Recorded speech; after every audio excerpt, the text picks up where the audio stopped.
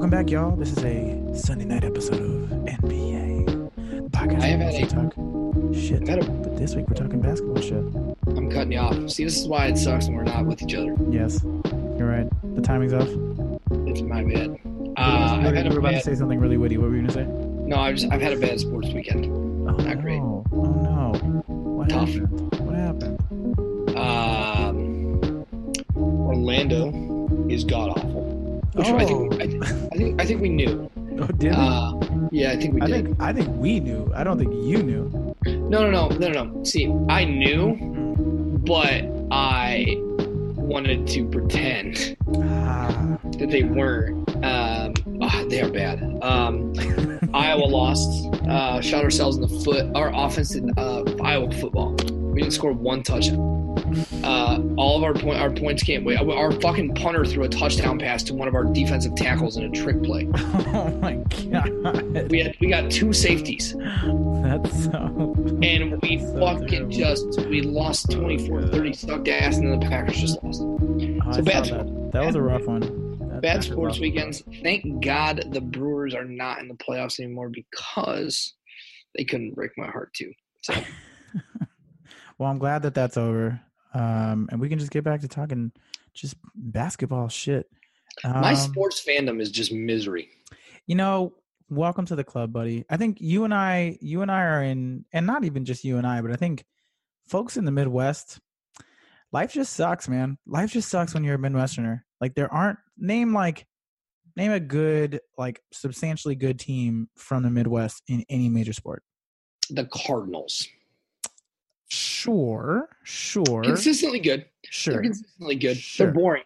Boring. I would agree with that. I don't think that that's a team that, like, you know, is. It doesn't raise the needle. No, they're probably the one team. The Packers have been good for a really long time, even though they lost tonight. Like, they've been a really good team since since Brett Favre, basically. It's boring. Like, the Midwest teams, like, have no flair. Like, right. You know what I mean? No, I agree. And we had the Bulls in the 90s, but then that's been a downtrodden team since then. I mean, some peaks, but nothing like that. Y'all had Eddie Curry, you know. Oh, stop! Don't get those are dark times. Eddie Curry, Eddie Robinson, Ron Mercer. Oof. Ron Mercer. Oh, buddy, there were some dark days. Dude, Ron Mercer was a G at Kentucky.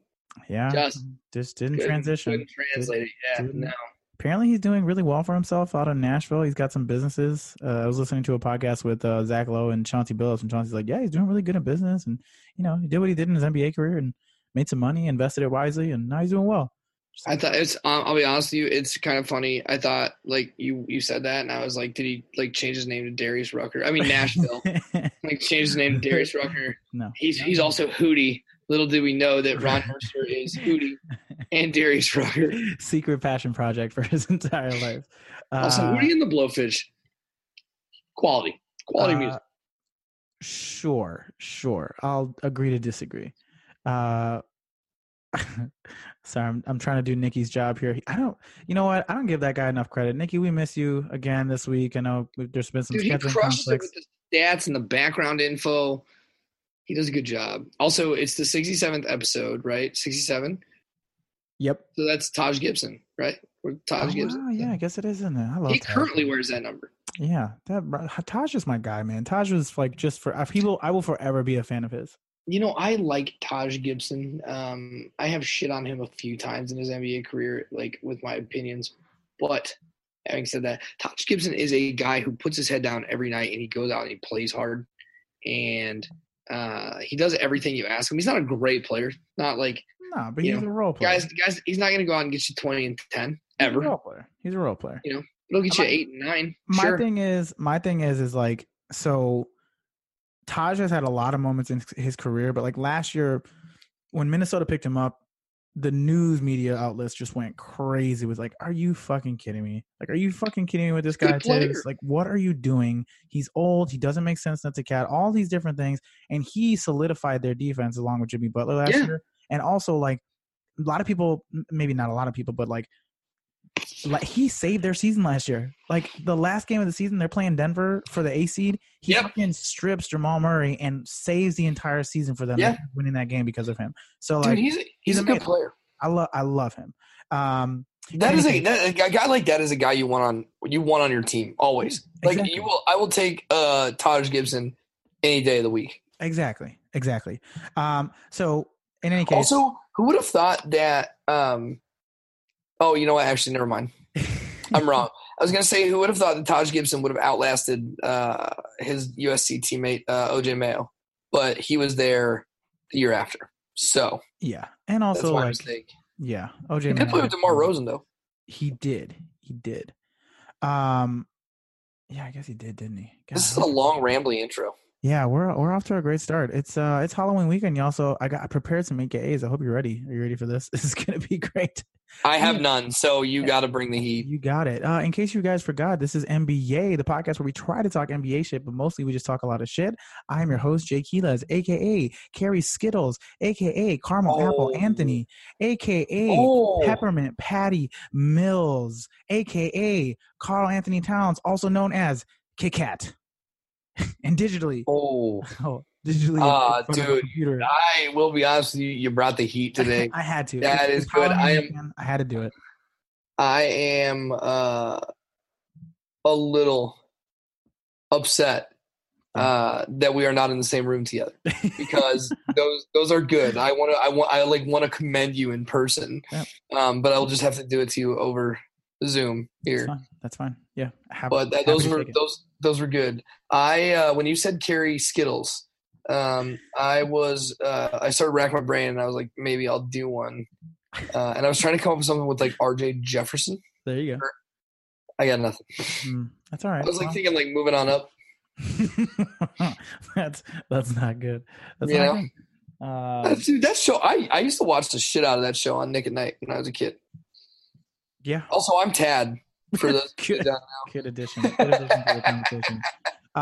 Let's get into basketball, Tad. Something happened today, and this is the one case, and for the listeners who are listening to this, I'll be launching this immediately after we're done recording because, this week got away from us. There was some scheduling mishaps, so we're a little late with this week's podcast, but silver lining, Tad, because fucking Ty Lue got fired today. I know. Like, how lucky are we that he got fired today? I mean, this is the shit that we can open up, and like, honestly, the timeliness for us, since we were slacking, thank you, NBA gods. Thank you for giving us this gift of Ty Lue losing his job. The NBA, like the drama in the NBA is the gift that keeps on giving. It is the well that will never run dry. I agree. So Ty Lue, 1 year after, not even a full 1 month after LeBron leaving. I guess if you count the summer, like maybe 6 months, but nonetheless, first season without LeBron, sans LeBron, if you will. And not even a full month into the season, they start off the season 0-6, and my man is out. What are your reactions? Well, number one, they still owe him $15 million. So like, and that's not an insignificant amount of money to pay a coach. So like, if you're gonna fire a coach that you still owe $15 million to, like, you clearly really want rid of him. So there's that. Also, he's a bad coach. I've never thought he was a good coach. This is more and more proof that they brought him in for LeBron and that LeBron ran that shit basically in Cleveland. I don't think I've never thought he was a good coach. You know what he's good at? He's good at standing on the sidelines making confused expressions. Yeah, and he's a player's guy. Like nobody. Yeah, guys want to. Nobody's shocked by him. Sure, guys like him, but there's no the X's and O's. There's nothing. Oh, no. And that's the thing. It's just like he was a guy who LeBron's like, look, we need somebody who's going to be able to speak to these guys. Like, I got everything else, but like we need somebody who's going to be able to like get into JR and just like convince him like to get out of a funk or whatever the fuck he's doing at that time. So he served his purpose. But to your point, and I think to everyone's point, he's not a good basketball coach. He's just not a good basketball coach. He's not. I mean, you go ahead. Sorry. No, I was just going to say, like, he got a shot. Like, he was in the right situation at the right fucking time. He's got one championship ring. Kudos to him. He'll never win another. No, he will not. Yeah. Unless it's unless he gets like an assistant job with the Warriors. Yeah. What's going to be interesting to see is what they do now, because so Larry Drew is allegedly going to take over as the interim coach. However, he's basically telling them like, unless you give me like extend my contract for the rest of the season and guarantee that you're not going to let me go too, because they let Damon Jones go too. They did. And it's like, okay, unless you guys are going to guarantee that I'm going to stick around for this whole season, I don't want to be here. Like, I'll help fill the gap, but y'all going to have to find a new coach. So I guess my question to you is, do you think it makes more sense to let Larry Drew just kind of take over the reins for the rest of the season? A guy who's been there for the entirety of that championship run and has earned the trust of a lot of these players, or is it early enough in the season where they can go out, find a new coach, and fill that void for like the next couple of seasons? Kevin Love, player coach. Stop. We talked about this before. I know we did. I know. I told you I was going to bring it up. I'm not going to dug around. I Kyle Korver. I trust him. He's almost 40. That's true. That's true. I knew one of his brothers. Wow. Yeah, big connection to the Korver family. Look at that. Yeah, I mean, it's this weird thing where the Cavaliers are almost certainly going to like recycle on like a failed NBA coach, because like that's the biggest gripe I have in professional sports is that like guys get recycled nonstop. Well, who's even out there? That's the thing. Find a young and hungry assistant. Like, do something different. Like, if it bites you in the ass, like, okay, well, we're fucking Cleveland. It sucks here anyway. So like, sorry to anybody in Cleveland. I actually really like Cleveland. My cousin lives there, and I visit him like twice a year, and I always have a good time. So I wonder if there would be like an opportunity, because like granted the seasons are already starting, so to interrupt the flow of things, to interview somebody who's already on a bench elsewhere, it doesn't seem to make a lot of sense. That's why like the Larry Drew thing makes sense, because to your point, it's either you're hiring somebody off the street who maybe isn't actively looking for a job, right, but is out there, versus like letting the season play itself out. You know you're going to suck anyways. Like, we were 100% wrong on our predictions. And this team fucking sucks. I don't know why we didn't think they're so bad. I don't know what it is. I just like I think it was that I wanted them to take the leap so badly. Like, I wanted them to be successful, that I went from wanting them to be successful into deluding myself into thinking that they would be. I mean, Kelly laughed at me. He did. When I said that. When I asked him if they would make the playoffs, and instead of responding, he just laughed. I mean, they are 24th in points per game, 21st in rebounds, 26th in assists, 23rd in offensive points per game. 23rd, pardon me. They are so terrible, just so terrible. Kevin Love has been hurt. He recently had an injury, but like that, it was a team last year that without LeBron, honestly, it makes me like the Lakers even more, seeing how bad the fucking Cavs are without him. I mean, Kevin Love's putting up points. He's 19, 13 and a half basically. But it's just bad. It's really, really bad. It is. I'm looking at some of their deeper stats here, and let's see what we got here. Their defense rating is terrible. Defensive rating is bottom of the barrel. It's so bad. Offensive efficiency is fucking super, super down. Oh God, yeah. As a team, they're just bad. They're so bad. Do you think Ty Lue wanted out? Like, he knew if they fired him, he'd still get his $15 million, and he also looked and was like, "Oh shit, LeBron's not coming back." Like, and so he was just like, "Fuck it, like I'm not gonna do shit. Like, just fire me." Yeah, probably. I mean, I would have hired him. $15 million. I was just like, dude, fuck it. Like, I don't like these guys. I don't like these guys. I don't want to be here anymore. I basically got railroaded by fucking LeBron for the last 4 years. Like, I'm done. Like, it's just really, really bad. It's so bad. Yeah. In any case, on to other relevant pieces of note here, and really just like opportunities for me to get on my high horse.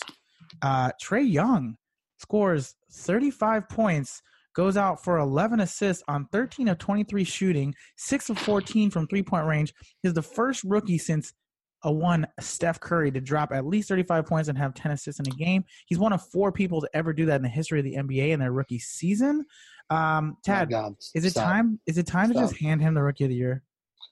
No. I think it's time. No. Luka's better. I mean, Luka's better. Luka's better. I don't know. I don't know, man. He's real. I mean, so no, in all seriousness, like Trey's had a very up and down season, but you and I talked about this. I think that he has a real chance to put up some monstrous numbers. Just absolutely, just. Oh, I completely agree. I completely agree. I've said as much on this podcast. I just think that there's a lot of potential for him to put up some really big numbers. I'm just pulling up his numbers right now as I'm stalling, but he is on a team that nobody expects anything from.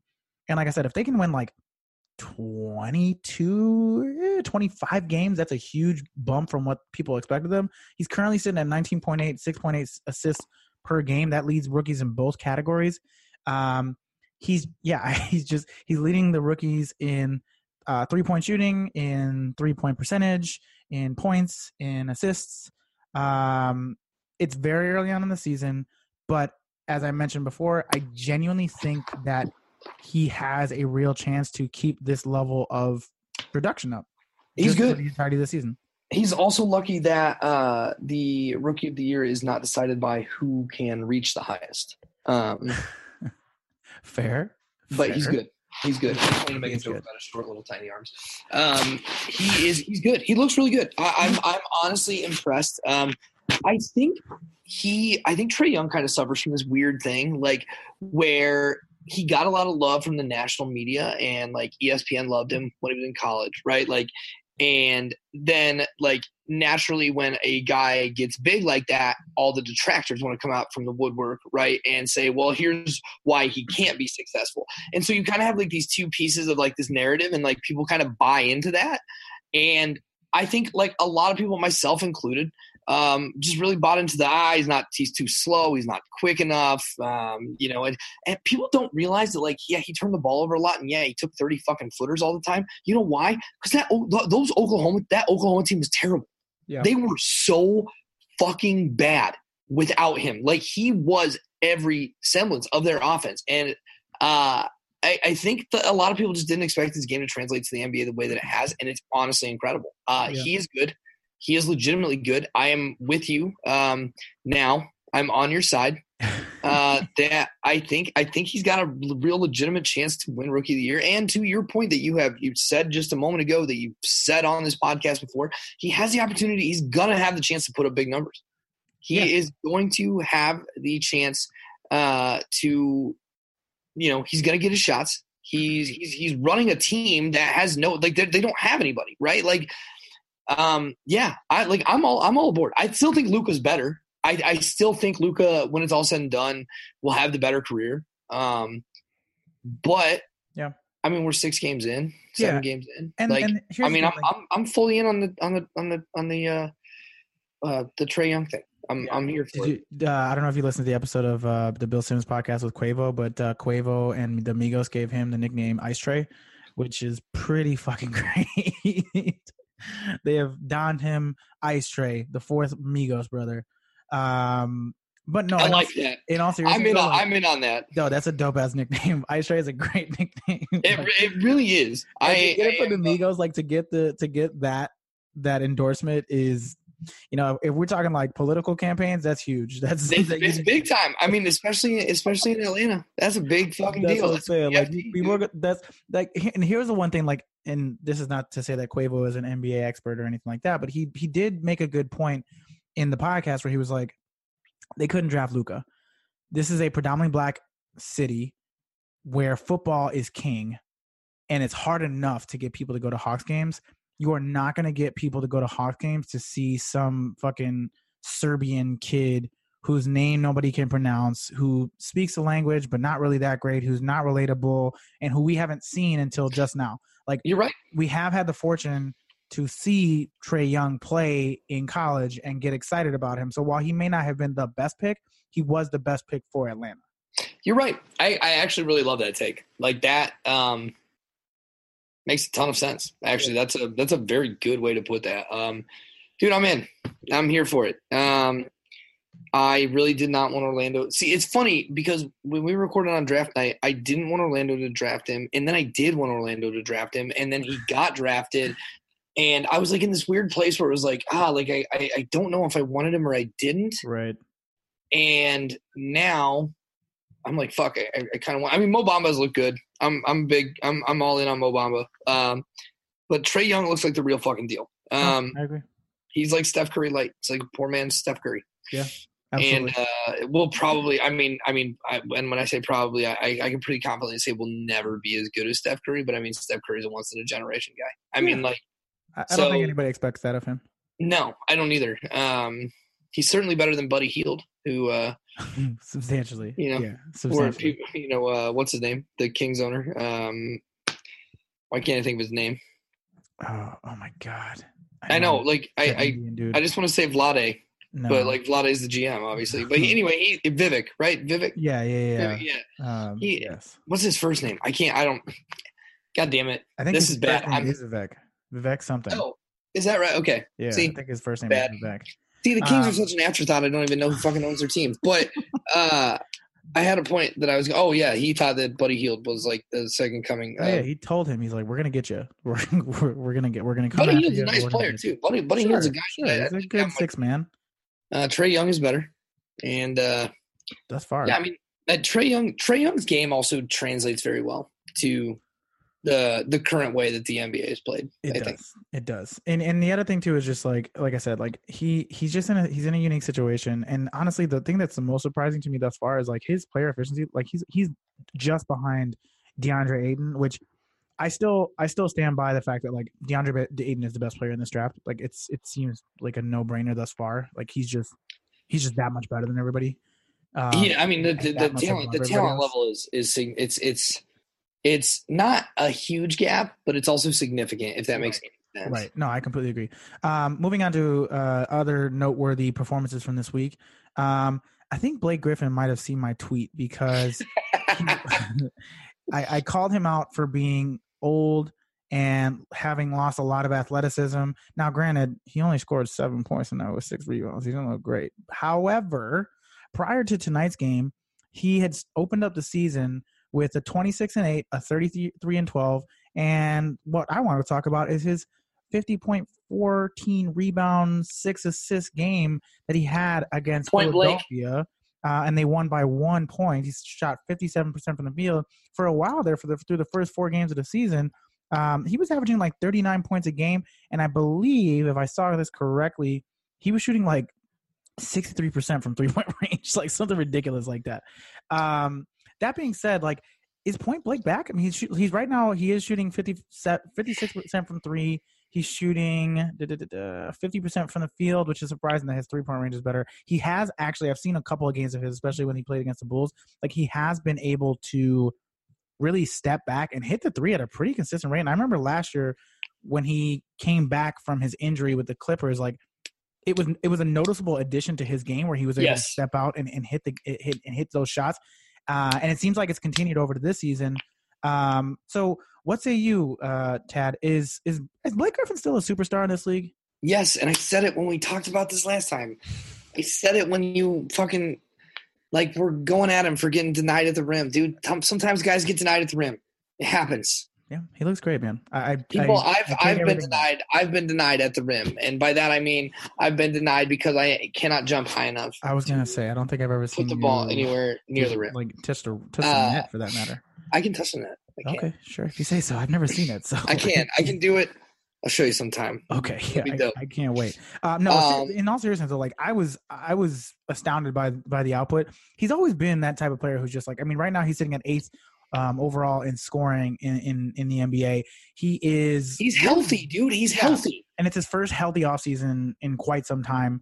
And this team is interesting. Like, I don't know how long it's going to be able to last this well. Just like having him run point all the time. Like, it seems like it's boom or bust with Blake. And if he has a good game, they have a good game. But they're going to kind of go with him, which is good for him. I think it's going to – at this rate, he's definitely going to be an all-star in the Eastern Conference this year. Like, there's nobody else that really should be in his way for that matter. I agree. And here's the thing. The biggest knock on him is that fucking albatross of a contract that he has. But, like, the value of his contract, like, these next couple years is not that bad. He's still good. He's still a superstar in the NBA. He gives you a lot. And I am far from ready to write him off yet. I am very sad that he is languishing in Detroit. I'm happy to see that he's taken the reins of that team, though. He has clearly stepped up and clearly wants to win, wants to be a leader. I think sometimes guys get they get sent to shitty situations. Like, you got to go live in the post-apocalyptic world that we call Detroit, and they don't want to play. Like, they don't, they kind of lose it because they're like, this sucks. And instead of doing that, he's responded in the complete opposite way. His game, you know what? I honestly think it's helping him that he's lost a little bit of the athleticism because his game looks smoother. I agree. I don't know if that's the right word to use, but no, but I know what you mean. It forces him to not overcompensate with his athleticism. Exactly. And focus on other aspects of his game. He's always been a plus ball handler, but now he's able to step out and shoot at a pretty consistent click, considering that his athleticism is, and that's the one thing you fear for with guys like him, where it's just is this guy going to just flame out hard when his athleticism dies, or is he going to adapt? And it seems like thus far he has adapted to the new NBA to some extent. Yeah, I completely agree. I think I think that's the concern. It's to give you similar kind of thing, his teammate in Detroit, Andre Drummond, I don't foresee when Andre Drummond starts to lose the athleticism, I don't foresee his career. I don't see him prolonging his career. He doesn't do anything or give you anything other than he's just stupid athletic, Right. So I think there's a lot of guys who have the talent and the athleticism and that kind of thing, but they don't know how to expand their game. It's the one thing Dwayne Wade. I love Dwayne Wade. If Dwayne Wade could have learned to shoot a fucking 3-pointer, oh, he'd still be dominant, really, really dominating today. Yeah, he would be. I think we would if Dwayne Wade learned how to shoot a 3-pointer. I think we'd hold him in a higher regard than Kobe. Yeah. So on the topic of the Pistons, so I did want to position something to you because the Pistons have actually gotten up to a really good start this season. So just looking at the standings right now, dude, Dwayne Casey is a real deal. I hated on him several years ago, and I have realized my mistake. Well, that's the thing is he did the same, he's doing the same thing that he did in Toronto. He came to Toronto and he was just okay, I'm gonna clean this shit up, and he cleaned it up. And right now, Detroit's 4-1. They're averaging 110 points per game. Their 3-point percentage is probably below average in comparison to a lot of the other teams in the NBA. But they look good. Yeah, they do look good overall. So I wanted to bring this up to you. So there's 5 teams that come to mind of really getting off to a hot start. 2 of which are undefeated. But I want to see, of these 5, can you rank them in order? And maybe we could do this together. But these teams in order of the most legit based on their hot start versus the least legit for their hot start. So I'm going to name off the teams, and we're just going to – I want to hear your ranking. We'll go 1 for 1, 2 for 2, 3 for 3, and then we'll just see how comparable ours are. But I have the Bucks, the Raptors, the Pistons, the Pelicans, the Nuggets. So who is your most legit team out of those 5? That would be your Milwaukee Bucks. Wow. Okay, I actually have the Raptors. I'm high on them. You and me had them flip-flopped in playoff seeding. That's true. True. I am high. I'm high on the Bucks. I'm high on Coach Bud. Love him. At this rate, I'm not even gonna lie. At this rate, I actually think that they're gonna finish higher than the Sixers, but we'll talk about them in a minute. But I actually think at this rate, I really like what Bud's doing. It's the offense is open. They're still doing the point Giannis thing, but he's got shooters around him. Your boy Brook Lopez is doing his thing and shooting incredibly effectively. It's just they're stretching the floor around him, and it's really just well, yeah, we knew that was gonna happen, but it just. I really like what they've done with that team. And that's the thing is Bud is a modern NBA coach. He runs a modern NBA offense. And Jason Kidd was just so stubborn that he wouldn't change the style. And they were just clogging up the lanes. When's the last time you saw John Henson play a minute? I can't remember seeing John Henson play this season. They've gotten rid of the pieces that have clogged up the offense, and they have made them a very, very real contender. I mean, right now, 1st in rebounding, 5th in scoring, 5th in assists, 4th in offensive points per game. Looking at some of the advanced stats here, I mean, they are this is not the greatest view here, but team stats, I'm just looking to see where they are in credit of everything. 2nd in blocks per game, top 5 in assists per game, top 5 in scoring per game, I mean, 3 points made is not really their thing. 3-point percentage is not really their thing, but they are substantially better this year in those categories, though. Like, they're not where you like ideally like them to be, certainly, but like they're getting there. Watching their ball movement is like watching porn. It's great. Oh, wow. I really enjoy it. I meant to say watching basketball porn. Yeah. Sorry. So yeah. And for whatever it's worth, they have the highest plus minus in the league right now. I actually did not know that. That is actually a really interesting statistic. Yeah, just above the Warriors. They move the ball well, but what I think has probably impressed me the most, and it's something I think kind of like gets lost on people sometimes, is if you watch their games and you watch the way they run their defensive rotations and their defensive schemes, nobody's ever out of place. They're good. I mean, that is a complete team, and I'm fully in on the Bucks. I think they probably have the best chance to unseat the Celtics. Yeah, and the best thing about them, honestly, is like what made them like the team that was kind of the darling of the Eastern Conference a couple years ago was their defense, and then they kind of lost their way. They're currently second behind the Boston Celtics for overall defensive rating, and like just absolutely dominating in defensive rebounding. Top 10 in that. Effective field goal percentage, they're top 5 in that. I mean, in terms of pace, and this is the one thing that shocked me, like number 6 overall in pace of play right now, which is so much different than the offense that they were running with Jason Kidd, where it was just kind of like it was a slower paced offense and they kind of ran, very much so. So they're again, you take a modern NBA coach, you put a modern NBA offense in play, and you take one of the top 5 players in the NBA, and these are the results, man. It's been really fun to see, and they're really, I mean, their net rating overall, they're number 1 in net rating by a large amount to start the season. Yeah, I mean, you got a good mix of just like athleticism and actual true basketball skill on that team. They like to run. They're unselfish. They always look for the extra pass. The sky's the limit. Actually, that's not true. The Warriors are the limit for that team. There you go. So you have the Bucks. They're actually my number 2. My number 1 is the Raptors. I think the Raptors, for the longevity of the season, they still do have the star power. And the one guy on that team that we thought, can he do it? Can he really do it? Can he keep it up? Is Kyle Lowry. And like, he's doing his thing, man. He's off to a really good start this season. He's averaging 19.8 points per game. Shooting 44% from the field. Yeah, I mean, like the guy is doing what he's supposed to be doing. He's shooting over 50% from 3-point range.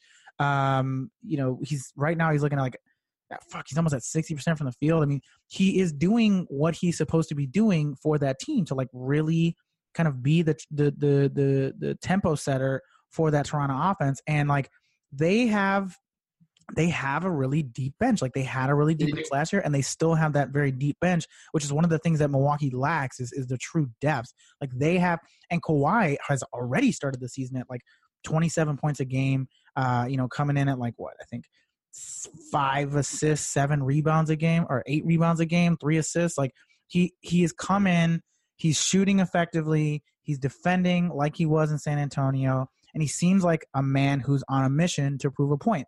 That like, I'm the fucking man. Like I'm the motherfucking dude. And I have to have them as my number 1 because of the 5 teams that are here. They, to me, came in with the highest level of expectations, assuming that Kawhi could do his thing, and thus far he has. Yeah, Kawhi looks better. Oh yeah, he looks better than he did pre-injury.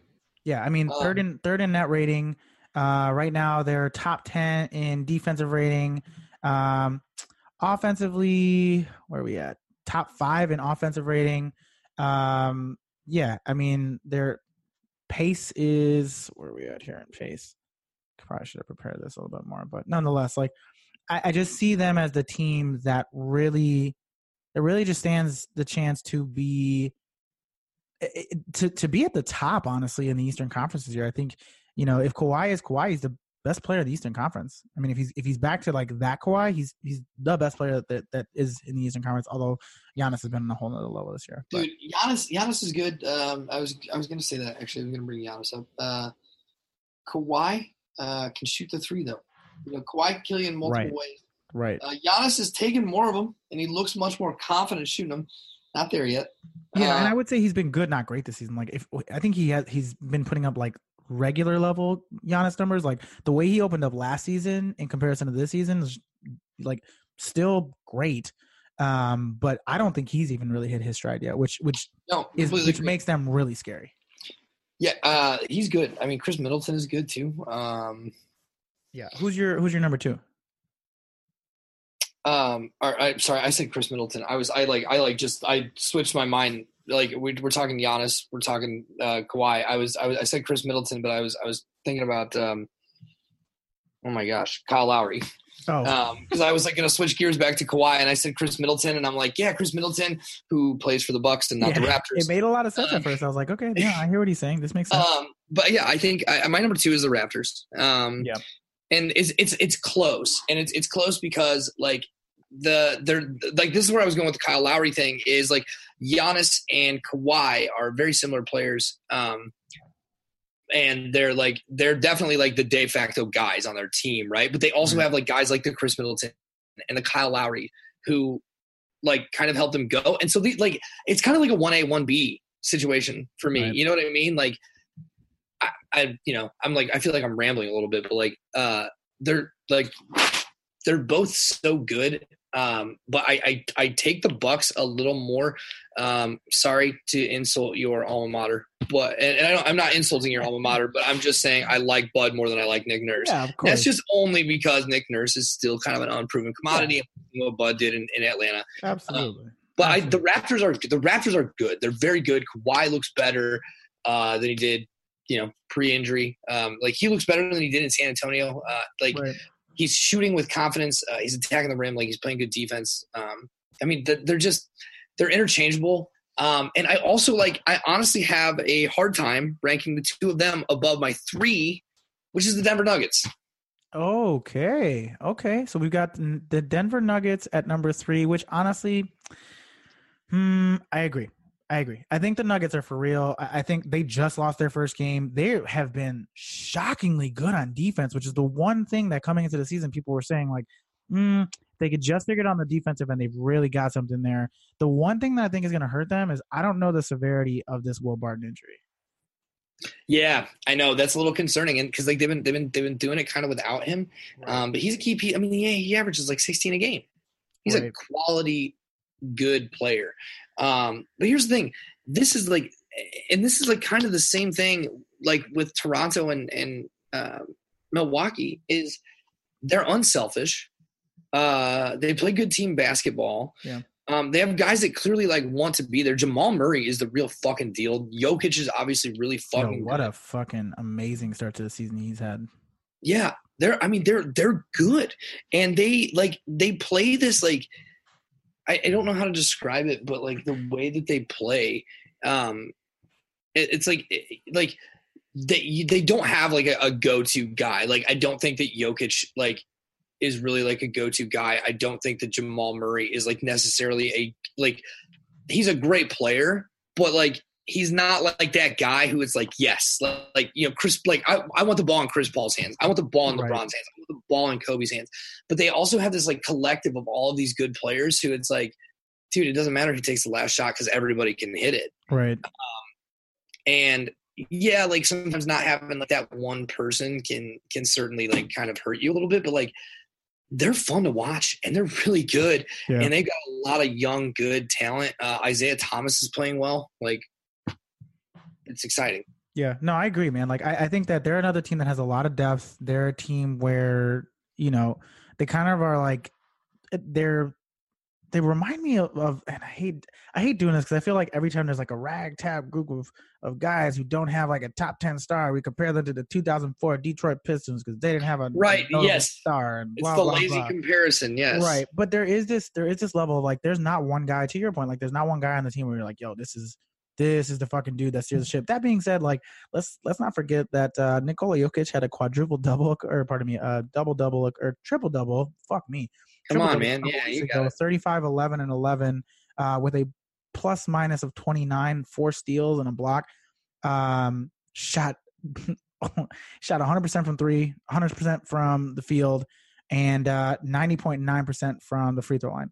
Now, I was against Phoenix, but nonetheless, I mean, my man is leading the charge, and like I said, the thing that I'm most surprised of with them is how good they've been on defense. I mean, right now they have the 3rd overall defensive rating. Yep. All the I was NBA. literally just looking at that. I was like, I know they're top 5, but I don't know where they're at. Yeah. It's striking. Like it really is. It's really surprising to see what they've been able to do on that end of the court, which was the one thing that most people thought like that's going to be their biggest downfall, and that's going to determine if they're a number 3 seed or a number 7 seed. And so far they've gotten off to a really good start. But like I said, I have some concerns about if they can maintain that.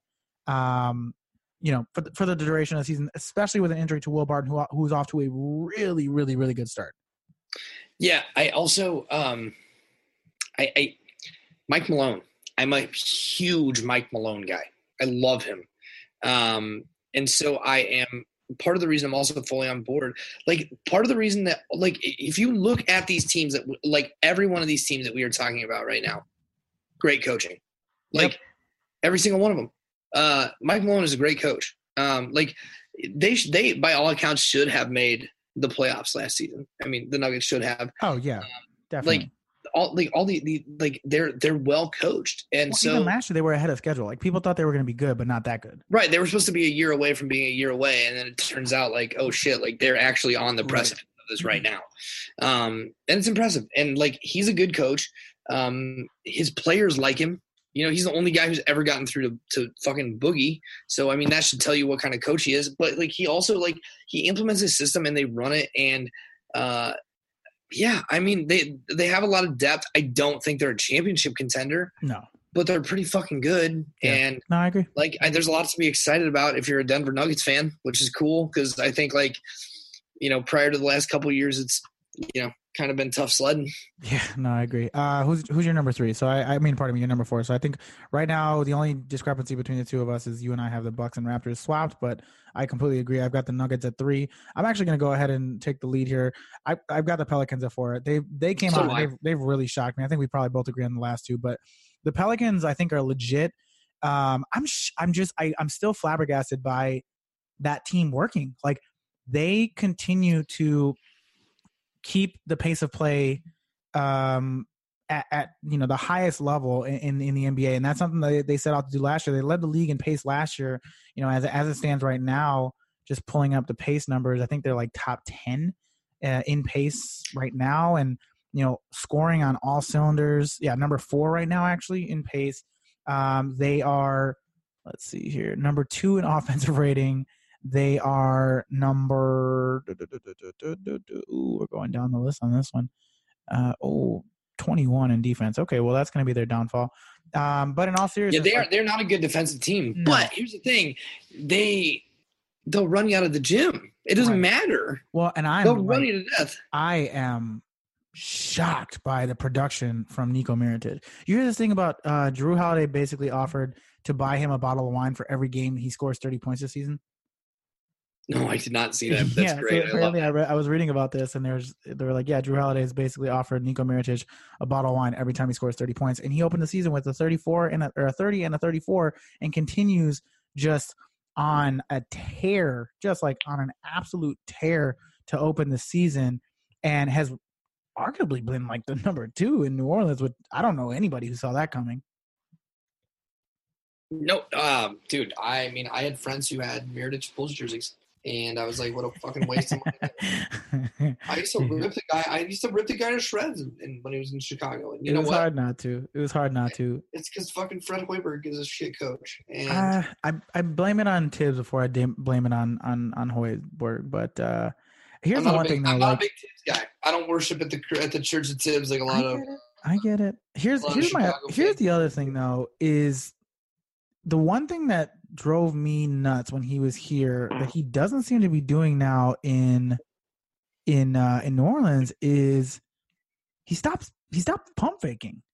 He's not pump faking anymore. He's just doing his thing. That was his fucking jam. Holy shit, that was his fucking jam. When he was here, dude, yes. It drove me nuts. The pump fake machine. It drove me, like, when I watched him in the Olympics and he was like really getting after it, I'm like, okay, this season Nico's going to go off because he got rid of that pump fake thing because he wasn't doing it with the Spanish team. And then as soon as he got back here, tight butthole and just like pump fake, like he missed up. He like missed so many shots, and not only missed shots, but like passed up so many shots because of his hesitancy in Chicago. I genuinely think that Tiz got in his head in a way that like really fucked with him. And I think that the situation here made him feel, I don't like to use these terms because it's 2018 and everything's a fucking safe zone and safe space, but like, I don't think this was a safe space for him. I don't think he felt wanted here. I don't think he felt secure in Chicago. Like that last contract was basically like you got nowhere else to go contract, so come on back. And then fucking in camp he gets punched in the face by Bobby Portis and they break his orbital bone. Like I don't think he genuinely felt like this is a place for me to do my thing. Like I don't think they want me here. And as soon as we traded him and he goes to a place that they, supposedly wanted him, he goes and he just fucking goes off and helps them go on a very long and substantial playoff run. They utilize him better there. I completely agree. In Chicago, they gave him this like kind of like floater role. Like he like kind of just floated a lot. Like he wasn't active. He didn't move a ton. I can think of a lot of times where I went to Bulls games and just watched him stand in the corner. And like now, like they set screens for him. They run plays for him. They put the ball in his hands. Like they give him these opportunities. And like, dude, he's pretty fucking good. Yeah. And like the thing is, here's what kills me is like, I just keep expecting it to end. Right. Like I keep, like there are those guys who, for whatever reason, 40 game stretch, they're the fucking man. But you're like, it's going to come crashing back down to earth. And I keep waiting and I keep waiting for it to happen. And it's not happening. No, like, I agree, man. Like that team has been a huge shocker to me coming out this season. And here's what I will say, just as a caveat, it's much easier to play with Anthony Davis than it is with anybody who was on the Bulls. So just putting that out there. I completely agree. I mean, well, and like, especially like with the pace thing. I mean, when you've got basically a shooting guard in a fucking center's body. It's crazy. I know we already talked about the Pistons, so I think we both have them slotted at 5. On the other side of this equation, I did want to talk about these 5 teams who have not gotten off to a great start, and I wanted to rank them from the team that you are least concerned about to the team that you are most concerned about. So, of course, we have Houston, Philly, Los Angeles, Minnesota, and OKC. So, of those 5 teams, Houston, Philly, LA, Minnesota, OKC, which of the 5 are you least concerned about? This is hard because like I'm concerned about these teams for different reasons. I completely agree. I agree with that sentiment. Having said that, I'm least concerned about Houston. That I resonate with that. I completely agree. I mean, Chris Paul's great. James Harden's great. Yeah, like losing Ariza and Mbah Moute like really hurts them. Yeah. They don't have like the length they did. Like they don't guard the same way that they did. Carmelo is kind of a net negative at this point. Having said that, yeah, I mean, I still expect a Chris Paul and James Harden team to turn it around. Yeah. They're not going to be anywhere near as good as they were last season, but they are. I mean, they're a playoff team for sure. They'll figure it out.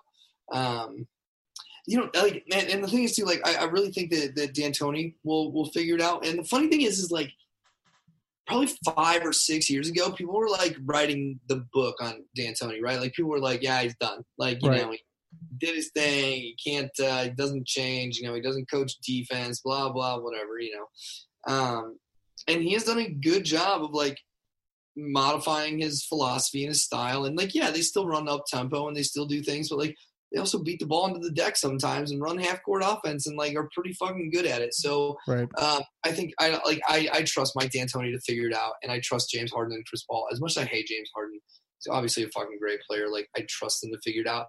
They also don't a few of them don't look like they're in shape, and they're probably getting back into game shape by playing the games. And so we give them a month and they'll be fine. Yeah, so I agree with you. I think they're the team that I'm the least worried about. Although I did read something the other day. I think it was on Reddit or something.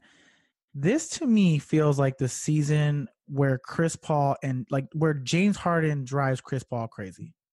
Like this to me feels like season 2. Last season was the honeymoon. This season we're off to a rough start. The defense doesn't look as good. James Harden is doing James Harden shit, but also like seems to have taken a step back on defense. Chris Paul is missing a couple games because of Spitgate.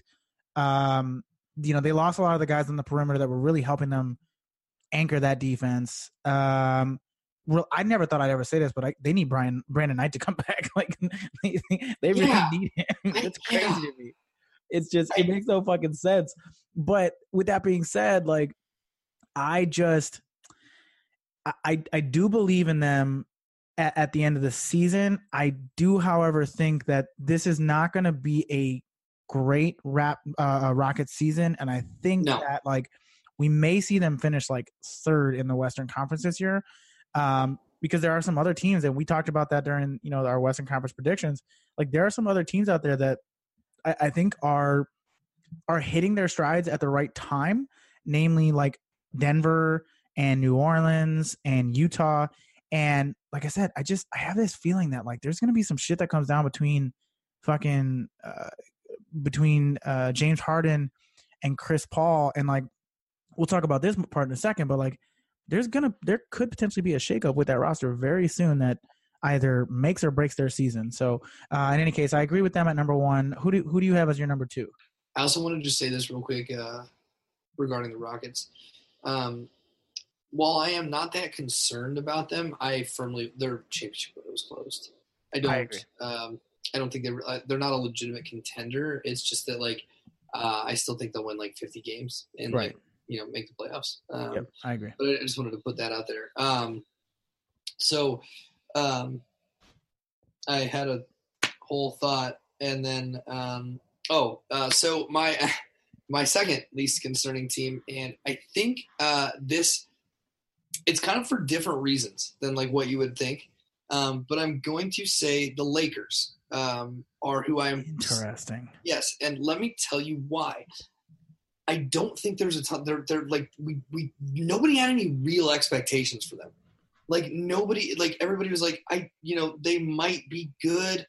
Are they good? Like, is LeBron good enough to like, assemble mud and make them good? Is LeBron like planning his post basketball life? Is he still that invested in playing the game? So I'm not concerned about them, like because I think they have some stuff to figure out, and they this was going to be a weird year anyway. We knew that. Everybody knew that. You knew that when they signed fucking Lance Stevenson, Rajon Rondo, and JaVale McGee. It's a weird year. It's going to be a weird year. I reacted in a way that made it seem like I was going to disagree with you, but actually looking back I do agree with you for this reason. I agree because as we stated in the beginning of our, preseason predictions, the team that you see right now is not the team that you will see post-trade deadline. Like, it's just not going to happen. Somebody's going to end up in LA. They cannot continue this season with JaVale McGee being really the only center that they have, and now with all this shit that went down at with the Lakers Rockets fight, like they've got Kuzma slotted in there. Lonzo is now starting at the point. We'll see if that continues, but like JaVale is pretty much the only center on the roster. Like LeBron is playing minutes at the 5. They've got Kyle Kuzma basically backing up JaVale McGee, and they are getting destroyed on the boards, just absolutely destroyed. Yeah, they have zero rebounding presence. Their interior defense is super weak. And their lineups are weird too. Like, I mean, I get it that KCP is LeBron's boy, but like, you've got to start Josh Hart. Like, why is Josh Hart not getting more meaningful minutes on this roster? Like, I don't understand why he is not slotted in at the 2. He does everything better than KCP. He defends better. He shoots better. Like, he distributes the ball better. He can handle the ball better. He does everything better than KCP. And it just shocks me that they, like, honestly, and same thing with like Lonzo. Like, how has Lonzo not taken over the starting point guard role? Like, Lonzo's gotten off to a pretty decent start from 3 specifically, which is the thing last year where we're like, he's not really good shooting, so on and so forth. But he's actually gotten off to a pretty solid start this season. Yeah, I completely agree. And that's the thing. It's like there's a lot of weird parts, and it's just like this kind of thing where like I think they'll figure it out. I think Luke Walton is a decent coach. I think the jury's still out on whether or not he's a truly good coach. Agreed. But I think he's a decent coach, and LeBron obviously elevates the play of those who play around him. Right, and let's not forget that like last year the Cavs got off to a really fucking bad start, and then they end up winning the East. some of the Heat teams throw it out of the gate when LeBron and D Wade were down there. Right. It's going to happen. Like I said, this team is not going to be the same. Like LeBron will not let this team be bad. I think that like most teams, they're still getting their lineups figured out. But I think ultimately, like Lonzo, who's shooting 41% from three right now, is going to start getting more meaningful minutes and is really going to start impacting this team in a way like he did last year. But now with a revitalized jump shot, I think Kyle Kuzma's had a weird season. Like he hasn't really been the same sort of impactful player that he has last year, or that he had last year. His shooting is off this year in comparison to last year. Born Ready is look. I love Lance for who he is and what he is, but good God, man, he is a net negative. Like every single time he hits the floor. Like the one thing about Lance is if he's on your team, the few times where he does something good, you fucking love that guy. It's so hard not to love him. Couldn't agree more. It's also like so easy to get beyond frustrated with him. Like he is, and I think Luke Walton just let him come in this year, and he was just like, "Look, do your fucking thing. Like, I don't care. I'm not gonna look. I'm not gonna watch. I just want to see what you do. Just do your thing." And they're letting him just kind of like have free reign, which maybe it'll rein itself in before the season's over. But man, he stresses me out. He really, really does. No, I mean, I saw somebody tweeted that like for 5 minutes every game, Lance Stevenson plays like a superstar. You never know when those 5 minutes are going to come. Right. But for 5 minutes every game, you get superstar Lance, and it's true. I mean, you do, and it's actually it's fucking. I mean, it's legitimately fucking mind-boggling. Like I don't understand it. So I'm gonna say my number 3 team because I'm interested to see if you agree with me. My number 3 team is Philadelphia. So we've got Philly, Minnesota, and OKC left.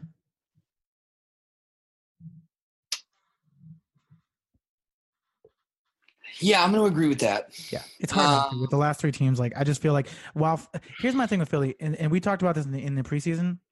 They didn't add anything.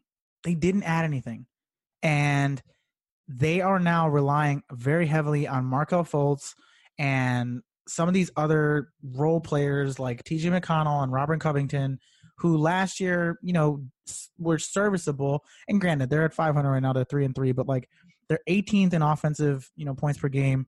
Wait, is that right? I get the stat wrong. Opponents per game. My bad. You're reading it right in front of you. I know. Opponents point per game. So right now, like their defense hasn't been great. Their scoring, frankly, hasn't been good. They're 15th in scoring, 18th in opponents points per game. And it's just they're kind of just like a happy medium, okay, good, not great team. And that's the one thing where it's like, okay, this ship will right itself, but at the same time, it's just like, will it? I don't know. I don't know. They're like I said before with who was it? Oh, with the Bucks. I think the Bucks are better than them. I actually think the Bucks are better than the Sixers. I do too. And I did not think that when the season started. No, me neither. There's a lot of guys like I'm excited. Like, look, we're 6 games in. Like I don't want to put the cart before the horse here. Sure. But like I said it when we made our predictions. Like I'm really expecting T.J. McConnell and Dario Saric and Robert Covington to like make jumps, like make strides in these second seasons. And like I haven't seen it. In fact, like T.J. McConnell and Dario Saric, I like feel like to some degree look like they've regressed a little bit. Like they don't look as good. Saric can't shoot for shit. Good God. And T.J. McConnell looks like he's not playing with any confidence. I don't know if it's because he struggled early and like, got to get out of that weird little funky thing. But like, I like it's weird. I like they're a weird team. They have kind of a weird team composition. In that like, I don't know, like they don't like they lack. Their shooting isn't great. Their spacing is not good. Ben Simmons is obviously a fucking very talented player, but like to some degree, it hurts you to have a guy like Ben Simmons play with a guy like Joel Embiid who like needs the paint, but like Ben Simmons needs space to get to the rim because he can't shoot for shit. Like it's just, I don't know. They're weird. They're good. They're obviously very good. But they are not. I expected them to be better. And again, like I said, 6 games in, but like I don't know. I'm disappointed with the results so far. Yeah, and like it feels like a type of team that we're overreacting, and in a couple months, like Elton Brand will pick up a couple guys that will like kind of shore up their shooting problems and some of the other problems that they have. But like looking at their stats, like any of the advanced metrics that you look at, like offensive rating, defensive rating, net rating, true shooting percentage, like they're legitimately in the fucking middle of the NBA in all those categories. Like if you filter by any of them, they're anywhere between 13 to 20 in all those categories. So it's just like right now they're just kind of a tweener team. Seems like they're figuring shit out. I didn't love their offseason, so it'll be interesting to see if they make any moves or if they move Markelle Fultz out of the starting lineup. They didn't really do anything. They didn't do shit. They got Wilson Chandler. That was it. Yeah, that's it. It was bad. Who's your number 4? Hold on. I just want to say this. They're struggling. Oh, my boy is balling. Oh, stop. He's killing it, brother. I'm like sure he is averaging, I believe, 17.3 a night. I just want to double check this. Listen, I love JJ Redick. Pretty sure. I'm sorry. Right now he's averaging 20.2 points a game. Yeah. So your boy's killing it. I don't have any problems with him. I love him. I didn't say you got a problem with him. I just want the people to know that he is a G. Way to go, JJ. You've got everything, buddy. You got a hot wife, you got a cool podcast, you play on the East Coast, you got cute kids. You have this one weird guy in fucking Chicago, Illinois that loves you more than anything in this entire world. I mean, probably more than one. Probably more than one. I went to a Timberwolves Magic game when he was still playing in Orlando. This was back in like 2009. And I was going to like find my seat, and these guys are behind me, and they're like, dude, hopefully there's some seats open behind the Magic bench so I can go sit behind JJ and make out with him. And I'm like, brother, I fucking feel you, dude. I'm like, we are not if I don't get there first. Kindred spirits, dude. Like, I'm here for it, man. I get it. Man. It is a weird thing, but people that love him really love him. Some variation of that's going to be the title of the episode. I'm here for that. Oh man. Yeah, so I mean, I think at this point it's probably pretty obvious that I mean, you don't really have a like the Timberwolves are 5. Like that thing is fucking dysfunctional. But like, so number 4 is Oklahoma City. I am concerned about them, and I said at the beginning of the year, Russell Westbrook is the problem.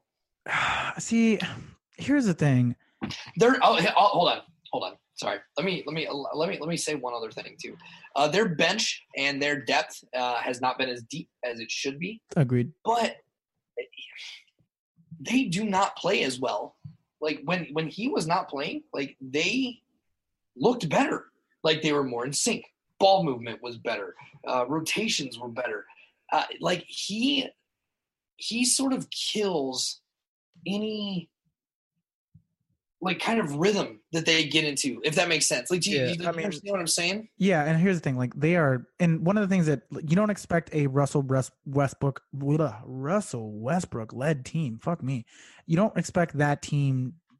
He doesn't define efficiency, is what I'm trying to say, and they are by far the worst offensively efficient team in the NBA. I mean, last in offensive efficiency, last in true shooting percentage, and last in effective field goal percentage. Like they are so terrible on the offensive end, and it's surprising when you have a guy like Russ and like PG, where like those shouldn't be the issues, but they together are incredibly inefficient. And once again, like defensively, dude, I said this last year, and people are saying it again this year, and the results are showing. Like, why is Andre Roberson so valuable to them? Like, I don't understand. I don't understand. He's so valuable to them on the defensive end. Like, they don't do shit. They're really bad on the offensive end, though. Like, almost near the end, near the back of the NBA in assists per game. Basically, the worst team in the NBA in offense. Not the last team in points per game, but 28th currently. I think that ship will right itself, but I completely agree that like the offseason signings that we all got excited about thus far, like Dennis Schroeder's been pretty decent, not great, but decent. Fine. He's been fine, and he had to play a lot early when Russell Westbrook started the season off unhealthy. But yeah, it's been a really offensively they have been questionable to say the least. And you would have thought that by losing Melo, you kind of open up that offense, and thus far it just hasn't looked that way. It's just been, I don't know. It's they've been bad. They've been really bad. They don't have a lot of shooting. Once again, and this is the other thing too that just drives my fucking it drives me nuts.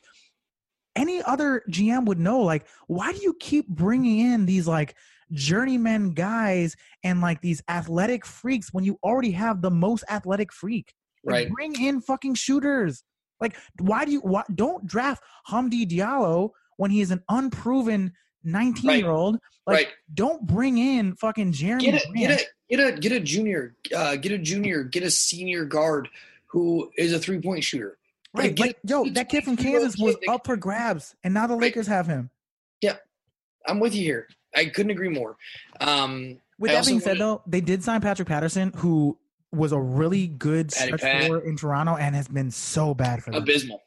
He looks terrible. His game just seems to have fallen off the cliff. I don't understand.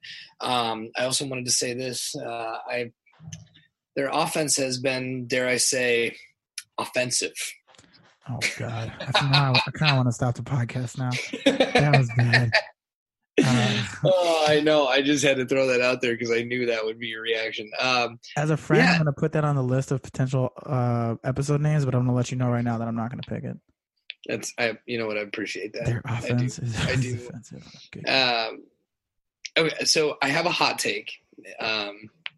It's a hot take. I'm going to be honest with you. Okay. And I kind of had this thought the other day, and I toyed around with it, and I was going to bring it up to you at work the other day, and decided not to, because I hadn't decided if I was buying into this yet, and I think I've gotten myself to this point. Russell Westbrook is, in 5 years, we're going to start looking at him the way that we have started to objectively look at Carmelo Anthony and realize that he's not as good as we believed him to be. Now, what I mean by that is he's obviously a talented player, but he does nothing to elevate the play of his teammates, and he kind of does things his own way and to the detriment of his team. Yeah, I mean, I've always kind of seen him as the current day Allen Iverson. Yeah, that's a great. Allen Iverson, in my opinion, is one of the most overrated players to ever play a game. But in a lot of ways, I don't disagree with that. In a lot of ways, his numbers were gaudy, but 40% shooter. Yeah, shot 40% from the floor. You really have a meaningful impact on success, and for a larger part of his career was more of a detriment to his team than he was a value add. People liked him because he was flash. He was all flash and no substance. Right, and if Russ had Russ, honestly, at this rate, only needs one of those types of seasons, the 2001 Sixer season. He only needs that to really separate himself in the narrative of who he is, and to get away from the all I care about is numbers. But I just don't see it happening. I don't think he's capable of it. I mean, I don't think so either. He's gonna be 30. He's gonna be 30. You can't teach an old dog new tricks. That's it. It's over. I saw a thing about him on the NBA Reddit. Which I like and hate simultaneously. But they do sometimes, guys, there are guys that will post these long, breakdowns of stuff. And it was literally, Westbrook's passing percentage and that kind of thing. And after he would get his 10th assist, mm-hmm. and how his propensity for moving the ball as soon as he hit that 10th assist would fucking plummet. He stat hunts. I really think he stat hunts. Oh yeah. There's no doubt about that. And I don't like that. I hate it in all honesty. And I think that we are going to look back at his career and we're going to feel the same way we do about Carmelo. And we do about Allen Iverson. Although to some people, the way that we were just talking about Allen Iverson would be considered blasphemy. And sure. And people would say that about Russ today. That's true. Yeah. There are people that really, truly love Russell Westbrook. Yeah. So I think the last team that we both have here, and it's kind of a good segue because they were, again, in the news recently and have been really for most of the offseason. Minnesota Timberwolves, I think, are both of our teams that we are the most concerned about. What makes most sense to start here? Does it make sense to talk about the trade first, or should we just talk about Minnesota as they currently stand? We just talk, dude. They're a dumpster fire. I mean, what the fuck else do you want to say about them? Like, you got Cat shooting 30-footers. He's fucking soft as hell. He looks bad. He looks really bad. Like, he looks 16-9 so far. Like, he's got a 15.9 PER. I don't know. He just, my thing is, like, he clearly does not give a shit. Well, he just doesn't want to play with Jimmy. He's just like, he's really unhappy. He's a mental midget. He's mentally fucking soft. He is. That being said, really happy to see Derrick Rose contributing again. Like, I know they suck, but it makes me so happy to see him contributing. Like, 14.8 points per game. 28 minutes per game. Like, he's doing his thing, man. If there is one thing that people can respect in this world, it is Chicagoans' love for Derrick Rose. But what is funny about it is there was the time where everybody kind of, like, people were, like, questioning him because, like, his, like, time he took back from, like, coming back from his injuries and that kind of thing. Water under the bridge. And then, but here's the thing. And then everybody, like, all y'all pretended like that wasn't a thing. I don't know what you're talking like, about. you all were like, oh no, we loved him the whole time. I'm like, y'all lying. You all, like, shit talked him and hated him. And now you're all bad. But I will say this. I do respect the fact that every Chicago Bulls fan still supports Jimmy. They supported him when he was in Cleveland. Or not Jimmy, sorry, Derrick Rose. Yeah. Support him when he was in Cleveland. They support him in Minnesota. And I think it is really nice because I can relate to it as a ardent JJ Redick supporter who follows him and roots for him on no matter what team he plays for. I get it. I totally get it. And I think it's really nice because Derrick Rose gave the city of Chicago its best basketball moment since MJ. So I do really appreciate the love that they give him. It's unfortunate the way that his career has ended up. But I am happy for him that he still gets to go out every night and play and compete. And, like, he clearly loves the game. But, like, outside of Derrick Rose, like, Derrick Rose and, like, Taj Gibson and Jimmy Butler are, like, the bright spots of that team, which is funny because it's like the 2011 Bulls all over again. I know. Dude, Cat is soft. He's mentally soft. He does not look good. He takes questionable shots, and then you got Andrew Wiggins, who looks like he could not give less of a fuck while he's on the floor. Yeah. So here's the thing, like, and we've talked about Minnesota a lot just because of how much they've been in the news. But the other night when we were supposed to record, news came out that the Houston Rockets were back in the trade market for a one Jimmy Butler and offered 4 first-round picks. From what I read, it seems like they're unprotected, and also maybe the contract for Marquise Chris and Brandon Knight to make the money work. Tad, what say you? You are Minnesota. Pull the Jimmy's not trigger. Happy. What are you doing? Pull the trigger. I agree. And here's why. Cat is 21 and Wiggins is 22. This season is a bust. You guys have not figured it out. They're going to fire Tibbs. You potentially have 4 first-round picks, the first 2 of which probably won't be very good, but, like, that window for the Rockets is closing, and who knows how bad they're going to be once they blow that shit up. Couldn't agree more, dude. A really good chance of having some really, really good picks. You know what? Here's the other thing, too. Like, picks, you flip them for expiring contracts. You can – having that many first-round draft picks. Exactly. That's ammo. Flexibility. I couldn't agree more. Like, dude, look at how good the Celtics are right now, and it's literally because Danny Ainge just stockpiled assets. Yeah, and then I agree. And then people will be like, "Oh, well, he didn't do anything with them," and then all of a sudden he just unloads everything and fucking look at that team now. Right. Like, 4 fucking first round picks is a lot of fucking capital. Oh yeah, like, and as much as I'm not on the, like, let's give Cat what he wants train, because, like, the boy's a fucking softie. He's clearly not playing well because they signed him to an extension, telling him, like, he was basically like, yo, I'm not signing this extension until this motherfucker's out of here. And they're like, oh, don't worry, he's gonna be out of here before the off season is over. So he signed the extension, and now he's still here, and he's like, yo, fuck you guys, man. You guys said he wasn't going to be here. He's still fucking here. I fucking hate this guy. Get him out of here.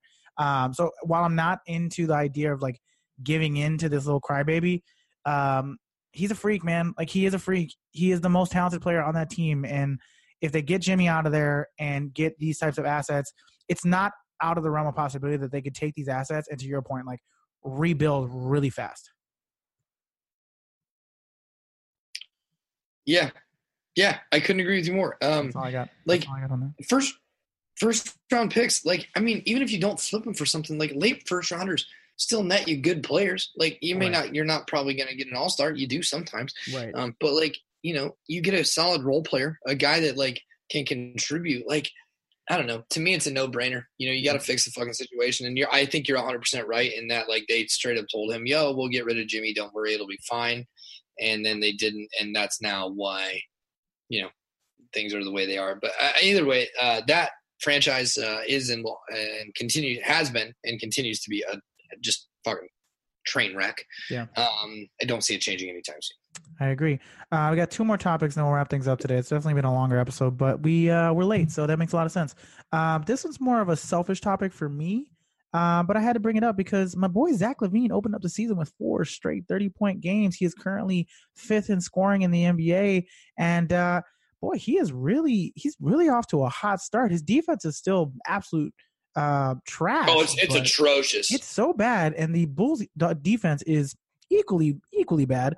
But that being said, hey, my guy's off to a good start this season, and I had to ask you, Tad, is this Zach LaVine's coming out party? Is he going to be an all-star this year? Is this who we should expect him to be moving forward? I like him a lot. I always have, and I am going to say yes. His defense is atrocious. We covered that. I'm not going to beat the dead horse by continuing to say that he's an absolute defensive liability. He's about as good as a turnstile. You know, I'm not gonna say those things. Right? No, of course not. We wouldn't want that. This is not that type of podcast. But offensively, he's a good player. I wish he passed. I wish his passing was a little better. But he's really. I don't want him to pass at all on this team. I want him to take all the shots. He's more of a combo guard anyway. Well, I'm just saying that from as they start to, you know, kind of develop the team more and bring in more, you know, quality players. Like, you know, if he's going to be your point guard, like, I wish he was a better passer. Sure. He's a good passer, not a great passer. They tried that point guard experiment in Minnesota. It didn't work. Like, he's better at, like, being a high volume scorer. And like, people forget his last healthy season in Minnesota, he shot like 39% from 3, and he's currently shooting about 40% from 3 this year. Yeah, I was going to say his shooting looks really good. It looks improved. His mechanics actually look better, weirdly enough. Clean, dude. Clean. His shot is so clean. I couldn't agree with you more. He looks good. I watched the Bulls as for somebody who, like, doesn't really care for that many players. Like, I shouldn't say that. But what I was going to say is, for somebody who doesn't care for that many players in the Bulls, like, there's not a ton of guys on the team that really excite me. I mean, I think that's pretty understandable, I think. I still, for some reason, watch them a lot. I think it's just because I live here. And so, like, I turn them on, you know, CSN and stuff, or WGN, or, you know, where the fuck the channel they're on here. Right. And, I'm impressed. Yeah. I think Zach LaVine is a 25 and 5, like, not 25, like 25 and 5. I got it. I'm just trying to clarify. Just want to clarify. I think he's that kind of player. And I think we see that this season. I think those are kind of numbers he puts up. He might actually score more points than that. But I'm impressed. I like what he's doing. I wish he'd play better defense. I wish he'd pass the ball a little bit better. But yes, I am fully on board with the Zach LaVine coming out party. Yeah, I agree, man. It's been fun to watch him play. Like, they fucking suck, but at least there's a bright spot. Last topic that I wanted to bring up today, and then we'll wrap up because this has definitely been one of our longer podcasts. Tad, NBA teams are currently averaging 113 points per game this season. Even the worst teams in the NBA are plus 100 in points per game. So the questions I have for you are, is defense dead in the NBA? I know Draymond and Jabari Parker said that over the offseason. But is it dead? And if it is this good for the NBA? we see it this happens every so often, and this is the conversation that always comes up, and it's the shit that my dad says, well, they don't play any defense in the NBA, blah, blah, blah. Okay, Dad. That was a good your dad impression. He listens to this podcast now. So, like, sorry, Dad. But having said that, this happens, it goes in this weird cycle, and it's about like every like 8 years. What happens is defensive schemes become outdated, and the coaching, like, they figure out how to, like, offenses figure out how to beat out like the current defensive systems, and then it takes about 2 years for defense, like, coaches to come up with like new defensive schemes and like ways to defend like newer, like modernized offenses and that kind of thing, and then we see it regress again. It happens all the time. Like, if you look on Basketball Reference, like, and you look at the numbers by year, it's like a trend. It's incredible the way that this works. So no, defense is not dead. It's just suffering right now. Right. But I don't think defense is dead. And I can certainly say with a lot of conviction that defense being dead is not good for the NBA, because the early 2000s were like a cool time in the NBA, but they also kind of sucked. Like, I remember watching like Kings Mavericks games. It would be like 130 to like 136. Like that, like that's kind of dope, because like guys are just like balling out, but it also is like really just poor basketball. So not good for the NBA. The trend will even out, and coaches will figure out how to start scheming for like things that people are doing now. But so no, I don't think defense is dead. I agree. Yeah, it's a weird thing where it's just like scoring is fun, but scoring being the thing that gets people into the NBA is the type of thing that you need when the NBA is down, which is exactly the situation that was happening in the early 2000s, where it's just like, okay, we just lost Michael Jordan. We just lost all these marketable stars. Kind of had the thuggish reputation thing going on. There was all this shit happening where we needed something to take our attention away from the fact that the product on the court really wasn't that great. But the reality is, it's like, this is not the situation. This is not the early 2000s. This is an NBA where almost every team has a star. Like, every team basically has a star for the most part, or a burgeoning star. And it would be nice to see, while scoring is fun, it would be nice to see some competitive basketball. Now, that's not saying that they're not competitive basketball, but there's a lot of blowouts. Well, there's definitely a lot of blowouts, and there's also a lot of like 120 to 115 games, which is crazy to think about. Now, any mathematician will tell you that because the uptick in three-point shooting in general, like, it's inevitable that this is going to happen. Like, math, you were to look at trends in the NBA, as three-point shooting numbers go up, it's only inevitable that three-point percentages will go up as three-point shooters get better, and as three-point shooters are hitting more three-point shots, then the points per game will go up.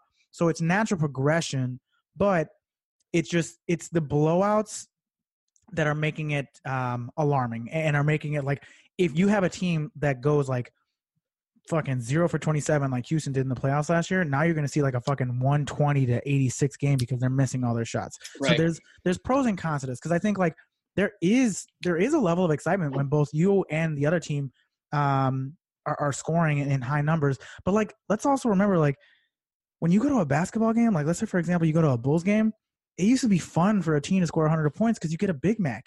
Now everybody scores 100 points. Like, now they're going to have to change all the fucking promotional stuff to say, like, can we hold them below 100 points? Then you get a free Chick-fil-A sandwich. Right. Like, that's where we are now in the NBA, man. Like, this is affecting marketing materials. Like, this is bad for business. Yeah. No, but in all seriousness, like, there's pros and cons to this shit. Like, it was an inevitable change, but it's fascinating. 113 points per game average for the NBA is fucking crazy. It's a lot. I mean, there's a lot. And I mean, like, the thing is, here's the thing. Like, I can confidently say the product is good right now, though. A lot of marketable players, marketable stars, a lot of good teams.